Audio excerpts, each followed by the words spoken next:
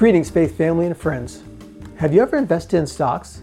A while back, I was given the opportunity through the company I worked for to invest in stocks in order to start saving money for my personal retirement. Needless to say, it was an interesting experience which I gave up because it was so nerve-wracking.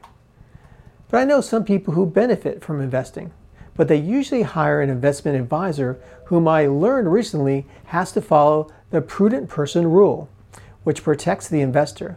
It's a legal principle that is used to restrict the choices of financial manager of an account to the types of investment that a person seeking reasonable income and preservation of capital might buy for his or her own personal portfolio. The rule protects the investor, using the services of an investment advisor from risky or otherwise reasonable investments. It forces the advisor to make financial decisions using the principles of common sense and reasonable risk. I find that interesting because we are looking at Proverbs 14, which refers to the prudent 3 times. In verse 8 it says, "The prudent understand where they are going, but fools deceive themselves." Then in verse 15 it states, "Only simpletons believe everything they are told. The prudent carefully consider their steps."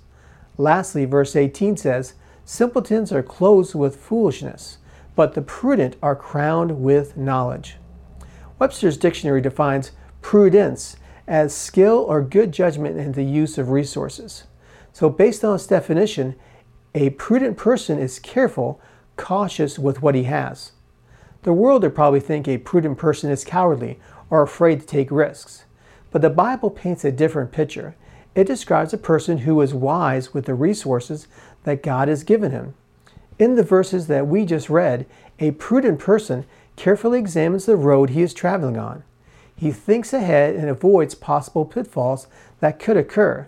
He asks God for wisdom and understanding and carefully weighs his options. This doesn't mean that he will not take risks, but he carefully evaluates those risks to see if they are worth taking with the help of the Lord.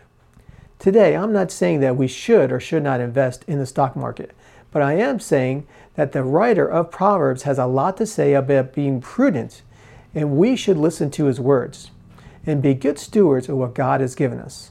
Let's pray today for God's guidance. Dear God, give us prudence.